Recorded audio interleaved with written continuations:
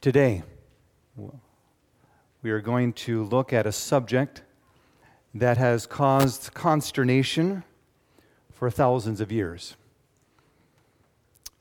It's not something new. That is the question of why. Why God? It's not something new for our time. People have been asking this, and if you are asking it, you're not the first Christian to do so. Before we go into our study, would you please bow your heads with me? Our Father, we are grateful that we can come together on a weekend that looks forward to a resurrection and looks backward to a crucifixion. Please, Father, grant us grace to hear today and grant me wisdom from on high. I pray in your name, amen.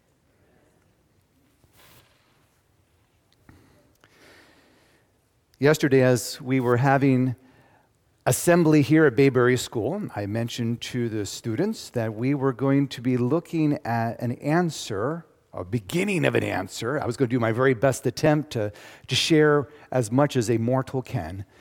Why? An answer to the question why. And the more I've studied it, the more I realize I'm very mortal and this question is very big. But I'd like to share what I have seen.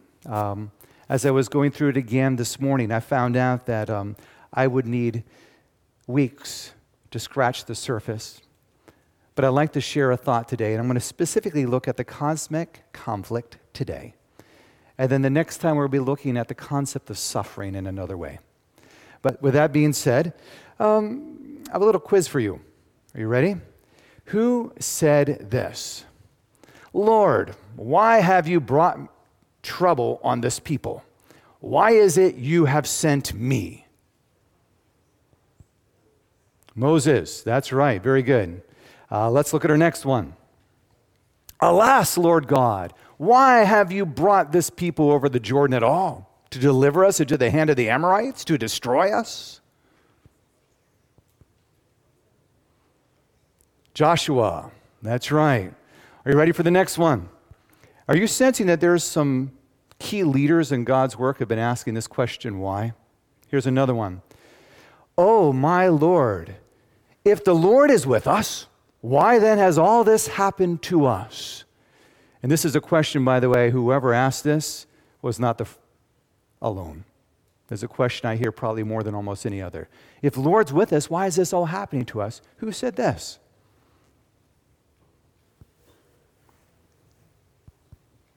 Someone named Gideon. Here's another one. Why do you hide your face and regard me as your enemy? These are some strong statements being said. This is from a song of Job. I will give you a clue. David is on its way up. Here's the next one. Oh God, why have you cast us off forever? Why does your anger smoke against the sheep of your pasture? We'd blame this on David, but it's not. It's the psalmist Asaph. Here's the next one. Why do you stand afar off, O Lord? Why do you hide in times of trouble? David. We knew David had to come sooner or later, right? Here's another one. Why is my pain perpetual and my wound incurable, which refuses to be healed?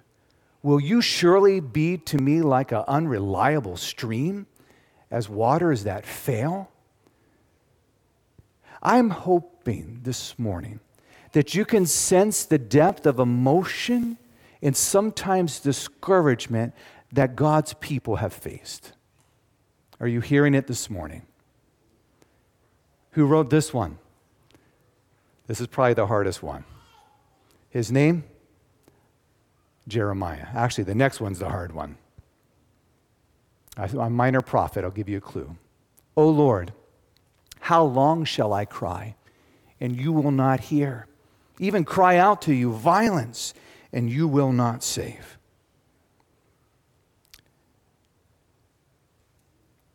I would say this is the hardest one. Ready? Any guesses? Habakkuk. You will notice that this question of why was not limited to a few doubting disciples Why has been asked by the greatest followers of God. And so I have a question for you today. How is it that the people of God could have such searching questions about their sovereign king and still trust him? This is a partial study at best on some thoughts found in the Bible concerning the why questions that have been asked throughout time until 2023 this year. I'd like to start in the book of Revelation, chapter 12. If you please turn with me to Revelation chapter 12, and we will be looking at verse 7. Today we are looking at when bad things happen to God's people, the chapter, the cosmic conflict. And while you're turning there, I brought this bag up because I was going to share with you some books that have been written throughout time on why. But I'd like to just share one specifically, just because I've spent some time studying it. It's small, so I chose to do the small one first. It's also written by an Adventist theologian named Richard Rice. And so this was published about almost 40 years ago. I could not believe it that something in my lifetime is now considered a heritage book. Anyhow, so here it is. I am another week or two reading out of it, and then I'm passing this on to a friend of mine. But it's I'll try to find out if I can find some more where that is. Revelation chapter 12, what verse are we starting in? 7. The Bible says, "And war broke out in heaven. Michael and his angels fought with the dragon, and the dragon and his angels fought. But they did not prevail, nor was a place found for them in heaven any longer. So the great dragon was cast out, that serpent of old, called the devil and Satan, who deceives the whole world. He was cast out to the earth, and his angels were cast out with him. Then I heard a loud voice saying in heaven, 'Now salvation and strength and the kingdom of our God and the power of his Christ have come. For the accuser of our brethren, who accused them before our God day and night, has been cast down.'" We're going to be looking at 2 points today, very simple. The first is we'll be looking at deception. If you look in Revelation chapter 12 and verse 9, it says, "And that serpent of old, called the devil and Satan, who deceives the whole world." It's important that we recognize that deception is a weapon used by Satan. God doesn't use deception. So Satan, if you will, and I'm going to be careful how I say this because I don't want to be misunderstood, but Satan has an advantage, he has a weapon that he can use that God won't use. So Satan uses deception and lying. God will not. So there's a weapon in his armory that he will use against God's people and against God's truth. Satan can convince you that something is truth that is not truth. And that is the specialty, and we must be aware of that weapon. How do you be aware of that then? How do you know that you're not following some cunningly devised fables? You must take time to study the Word of God. Find out what God has to say. God's Word is dependable. Man's Word, especially when we know that Satan is out there, we may not always. So, as soon as I look at deception, it says that serpent of old. So I'm going to go back to the garden, if that's okay. And when we go back to the garden, I find something very interesting. I know you're already reading it, but let's look at the passage too. Genesis chapter 1 and verse 26 to 27. You know, sometimes when you put your PowerPoints together, you should remember to put the quotation on the slide after you read the verse. Genesis chapter 1 and verse 26 and 27.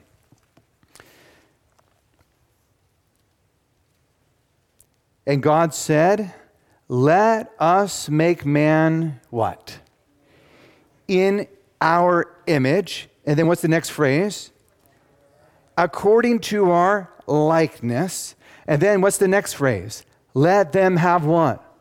"'Dominion over the fish of the sea, over the birds of the air, over the cattle, over all the earth, and over every creeping thing that creeps on the earth. There are some things that we don't want to miss here, and I'm going to point out two. One is we are made in the image of God according to his likeness. That's the first thing. Second, God gave humanity dominion over. Now, this doesn't mean that you can go out and do whatever you want to the creation. I've got dominion, so I'm going to cut down whatever I want to and kill whatever I feel like killing. That's not the mindset. Dominion means we're put over as caretakers of, right? So, we were made in God's image, and we were given dominion. These are two things. Now, I find something interesting. Richard Rice put it in a way I found, I appreciate his thought process. He said, in order to give them, this is speaking of God, to give them, the humans, the qualities he wanted them to have, he had to put a limit on his omnipotence. You say, wait a minute, what are you saying? I'm glad you're asking. Humans were given something called freedom of choice. We were given freedom of choice. This is what gives us individuality. That's why I know that Marcello is Marcello, because he has freedom of choice.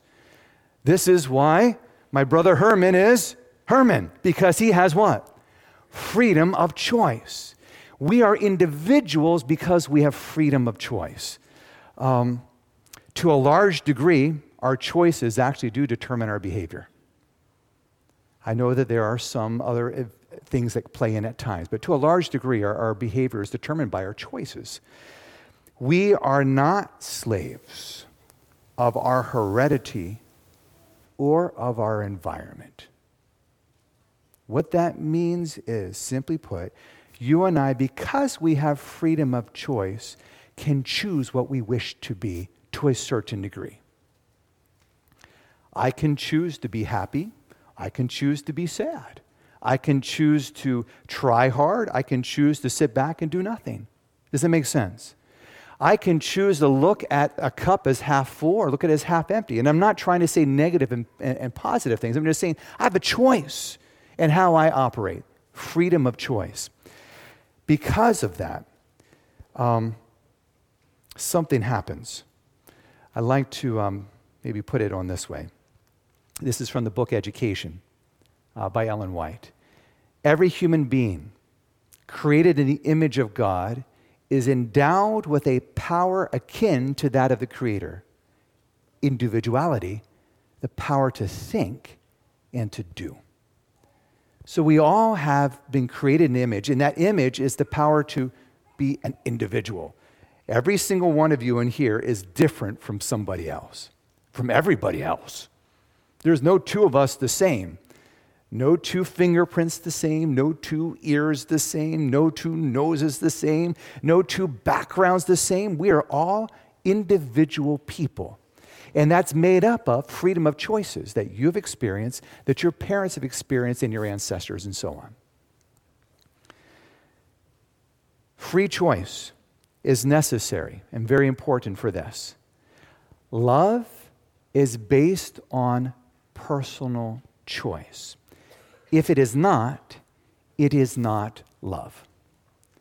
So love cannot exist if there's not a choice.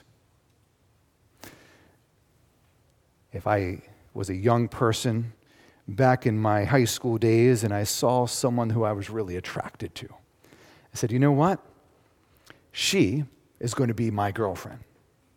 So I go over to her and I pull out a gun and say, you are my girlfriend. Does she love me? It's no choice, is it? There has to be choice for love to exist. I am so happy that my wife chose me. There was no gun, just in case you thought. She chose me. And so I can say she loves me. Does that make sense? And that is an important element in free choice. In fact, that's a foundational thing. In fact, one of my favorite quotations, this is from the book Great Controversy. It says this: The law of love being the foundation of the government of God, the happiness of all created beings depended upon their perfect accord with its great principles of righteousness. Now, it's interesting. The law of love is connected with the great principles of righteousness. Really quickly put, what is love? It's a choice, but what two things consist of love? Love to, God's law is love to God and love to humanity. Am I right? Those are the two foundational points of God's law. God desires from all his creatures the service of love, homage or worship that springs from an intelligent appreciation of his character. He takes how much pleasure? No pleasure in a forced allegiance, and to all he grants freedom of will that they may render him voluntary service. There must be freedom for love to exist. Freedom of choice. You know, there was not too far away from here, just north of us, there was a colony of people called Puritans. They were all throughout Massachusetts. And there was a guy here who really was a thorn in the flesh of those Puritan colonists. He was a pastor. And he taught something very interesting. He taught that if you don't want to worship God, you don't have to. And they said, how dare you say that? You should, the workman, here's what they said, the workman is worthy of his hire. And he said, that's right, to the people who hire him. And they got so mad at him because he believed that people have freedom of choice to worship who they will. Because worship and love are based upon choice. Well, they kicked him out of the colony because, you know, that's the way we deal with things spiritually sometimes, isn't it? Just kick him out. And so they kicked him out in the middle of winter. Poor guy, he headed south to a place not too far from here and hung out in a hollow tree. Some Native Americans were kind enough to keep him and shelter him. And he decided he was going to start a new colony where freedom would exist. It's called Rhode Island. And his name was Pastor Roger Williams. So this is an issue that has been understood for some time.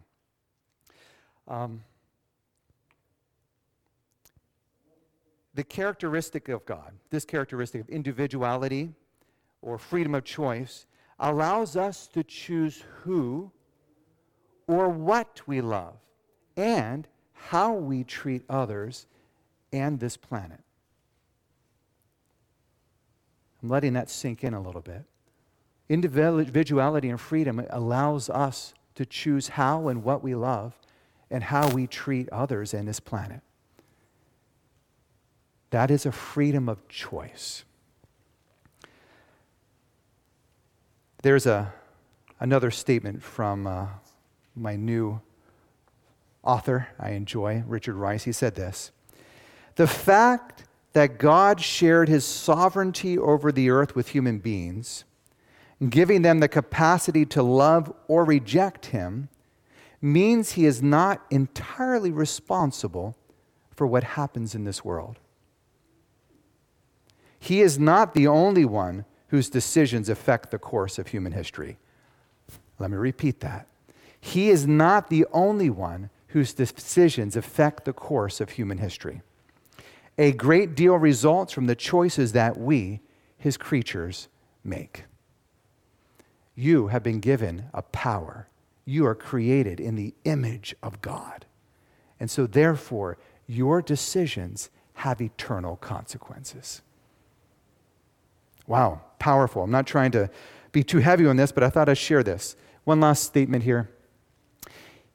He could not create beings who were really free and at the same time guarantee that they would use their freedom only in the way he wanted them to use it.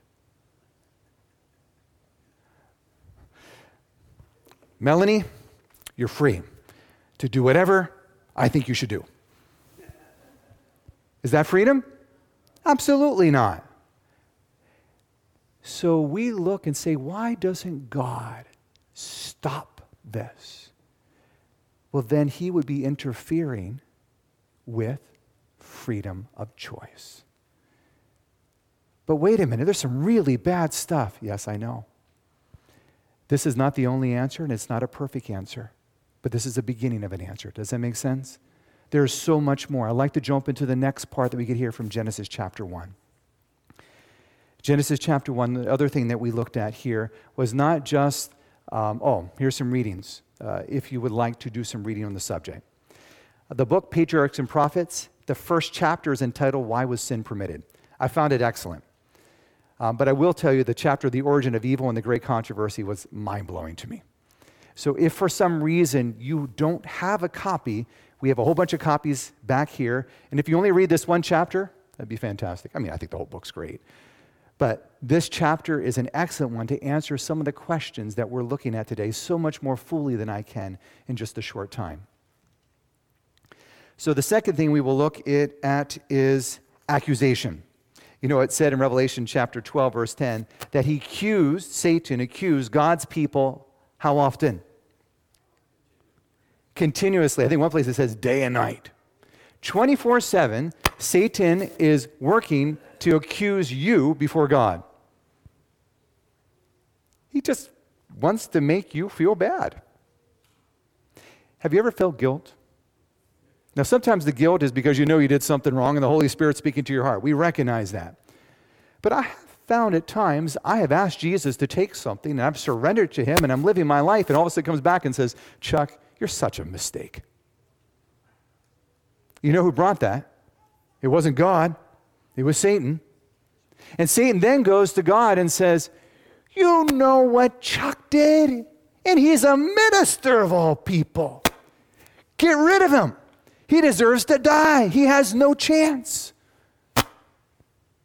That is Satan's job. Get me and then accuse me.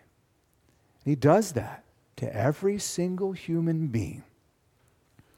I like to look at a story that kind of touches on this some. I have this picture here because I believe that the book of Job takes the curtain of the eternal realm and pulls it back just a little bit so you and I can peek our head in. The account of Job is one of the most incredible ones in the Bible. By the way, the first two books of the Bible written was the book of Job and the book of Genesis. And in both of them, we find out why things happen the way they have. It's like God starts out by letting us know, hey, life's messed up. This world is not the way I intended to be. Here's why. So from the very beginning, we get this. Job chapter 1. The book of Job is right before Psalms. Job chapter 1, and we will be looking at verse 9 through 11. So Job has it all that humans typically want. In addition to that, he has a great relationship with God. He's got great wealth, great family, and a great relationship with God. In Job chapter 1, here's how God describes him. Job chapter 1, verse 8. Then the Lord said to Satan, Satan actually is coming in to do some accusation. He's showing up there in the heavenly courts. He's not there anymore, which is good news. The cross brought him down. Amen? Then the Lord said to Satan, have you considered my servant Job, that there is none like him on the earth, a blameless and upright man, one who fears God and shuns evil? The Bible continues, so Satan answered the Lord and said, does Job fear God for nothing? Have you not made a hedge around him, around his household, and around all that he has on every side? You have blessed the work of his hands, and his possessions have increased in the land. In other words, of course he honors you. You take good care of him. Verse 11, but now stretch out your hand and touch all that he has, and he will surely curse you to your face.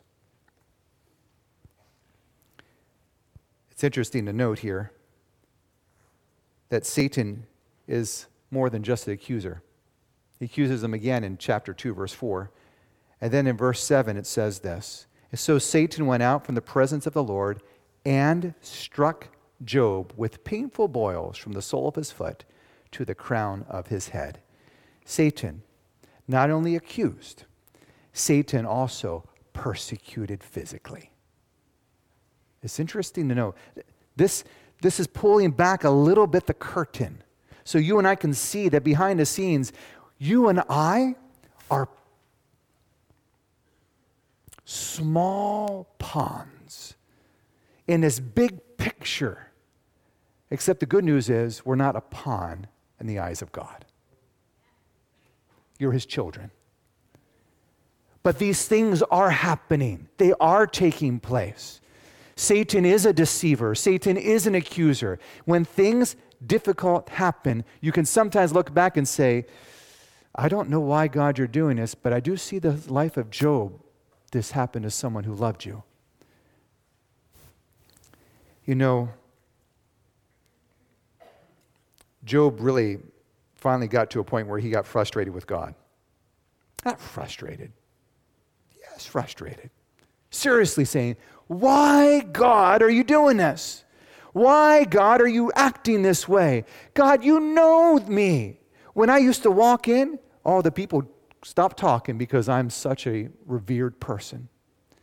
When there was bad things happening, I simply walked in and the bad people ran away because they knew I was going to do the just thing. God, that's who I am. Now, why is this happening? It's a great question, isn't it not? You know what God did? I've got a question for you, Job. Where were you when I laid the foundation of the earth? Where were you when I put bounds on the seas? Where were you when I set it up so that an eagle could fly? Where were you? And he goes through question after question. Basically saying this, you're going to have to trust me, Job. I see things that you don't see. I understand things that you don't understand. Honestly, that is hard sometimes. But we must recognize, and the account of Job lets us know, we're part of something much, much bigger. Much, much bigger than what we see here in our family, in this church, in our homes here around Cape Cod. You know, there's a question that is typically asked concerning the great controversy and the origin of sin. And that is the question, why wasn't Satan destroyed right away? Why didn't God just, as my friend Pastor Doug Basher would say, why didn't God just snap his fingers and all that's left is a little greasy spot on the golden streets? Why? Just get rid of him. It's a good question.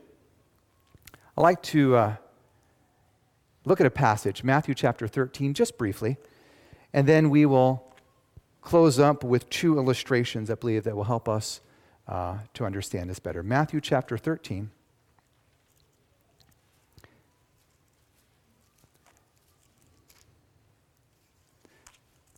And verse 24 through 30. We're not going to read it all, but I would like to tell the story. A man plants good seed in his field. An enemy comes in and sows weeds. And he's trying to figure out what to do. And they said, should we pull up the weeds? Because when they first started showing, they could see the mixture of different colors of green, right? Should we pull up the weeds? And notice the response. Verse 29. No, lest while you gather up the tares or the weeds, you also uproot the wheat or the good plant with them. You've got to let them grow together until the harvest. That is the statement of Jesus in this parable. And it gives us a little background scene of how God works. Sometimes, if God responded instantly to sin, you might question him. Right? Imagine this. There's a good mayor, and I have a picture of him on the screen. He is doing the right thing for his town. It is growing, it is prosperous, and things are going well. The economy is going well. The citizens are happy. However, there's a person in that town who wants the mayor's position. And so they start going out and saying, Mayor so-and-so, you know what he did? He stole money from so-and-so. He did this, he did that. And soon there is this double doubt. You know what someone says? Wherever there's smoke, there's fire. So surely this guy must be guilty in some way. And so they're thinking that he's guilty. And the mayor knows that he's doing this. And he thought, you know what? The guy who's telling stories about me is so messed up that I could actually put him in jail right now and get rid of him because he has so many bad accounts against him. Why not do it? Because the mayor knows if he puts him away then, people are going to say, oh, he put him away because he was telling the truth. Oh. So what does the mayor have to do? He has to do something that most people struggle with. He has to let it play out. To let it wait. I have a friend of mine that was told something about me. Chuck is blank, blank, blank, blank, blank. And this friend of mine wasn't sure if it was right or wrong. And I could tell that they backed away from me. That hurts, doesn't it? The friend backed away from me. I thought, I want to say the person who told you this has got some serious issues. But I thought, you know what? If this person is truly my friend, they will see the truth in time. And within a year and a half, we became closer than we ever were before. Because truth will become apparent with time. God knows that. And that's what we're seeing taking place here. You know,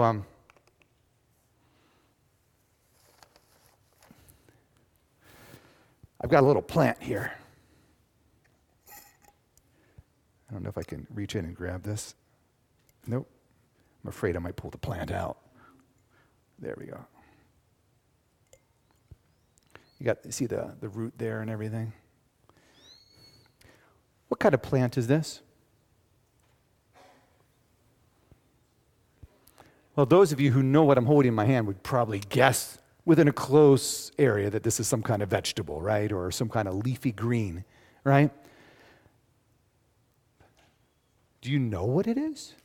Now, an experienced gardener could come up right now and look at this and say, Chuck, this is not an oak tree, right? And no, this is not a tomato plant. I think, Chuck, that is a leafy green. I think that might be lettuce. Wait, Theo, that's right. It might be lettuce. But they'd have to be a really good scientist to come and look at it and say, Chuck, I could tell you exactly that is a Parisian style of romaine, whatever. Wow, that's impressive. But no matter how good a scientist you were, you would not be able to look at a plant and tell you what it's going to taste like someday. You're not going to be able to look at it and tell me how tall it's going to be, what kind of root system it's going to have exactly, how big the root system will be. You won't know that exactly because you can't tell that. It's in the future. I want you to imagine, for the sake of illustration, that this is sin. All right? No one wants to eat this plant now. This is sin. Sin was never seen before Satan. No one knew what sin was. And so they see this little plant. Oh, that looks cute. That's kind of nice. What is it? Well, I'm not sure. What do you think I'm not sure. What do you think it is? It smells a little funny. I see a little bit of something in there. And they question, but they're not sure. Does that make sense? And so God can look at it and say, hey, I know what that is. That's sin. Here's going to be the end result. Whoever eats it's going to die. And then he plucks it up and throws it away. People are saying, man, I'm going to find that plant. Maybe it's a special plant that will make us like God. Maybe that's why he got rid of it. Does it make sense?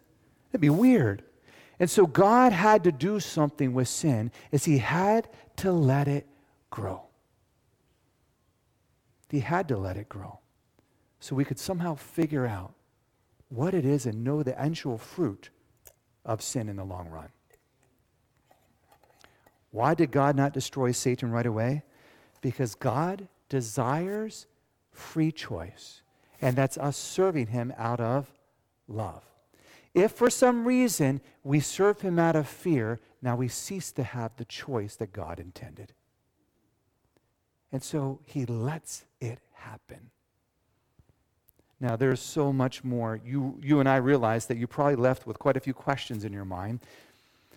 I can't wait to share with you a couple weeks from now. Part 2. But this ties in very clearly today with something that we're celebrating today. In the decisive battle of the great controversy that we've discussed this morning, Satan launched an all-out attack on Jesus, the Son of God, in the Garden of Gethsemane. Here are some of the things that he told him. You are rejected.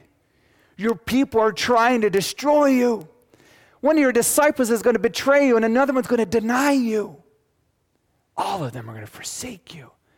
You will be eternally separated from God. You're going to become part of my kingdom.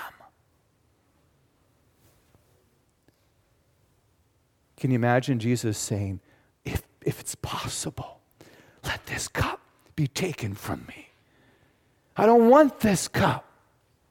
Nevertheless, if you will it, I'll drink it. You realize that sin doesn't only touch us.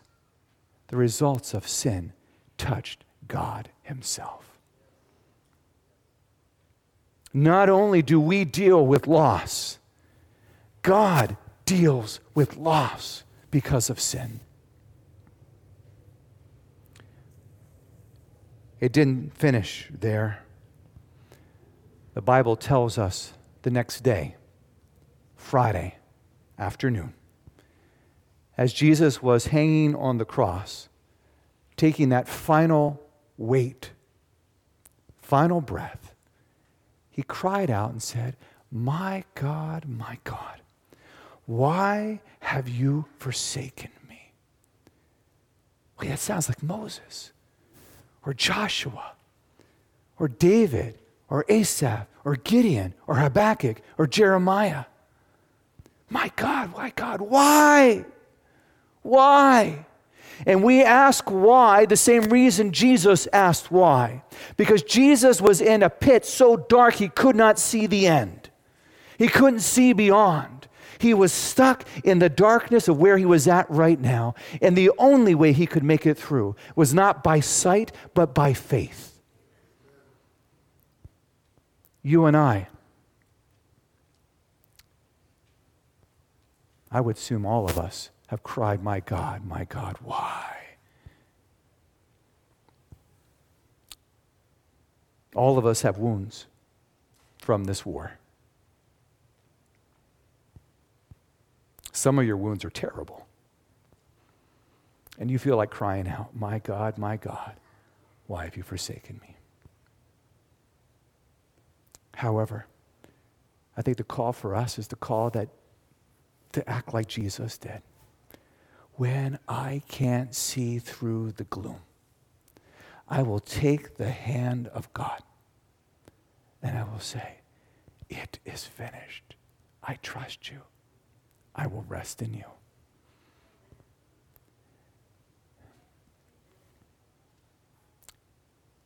After the resurrection, by the way, after the darkness, after the day of blind faith, Jesus was resurrected.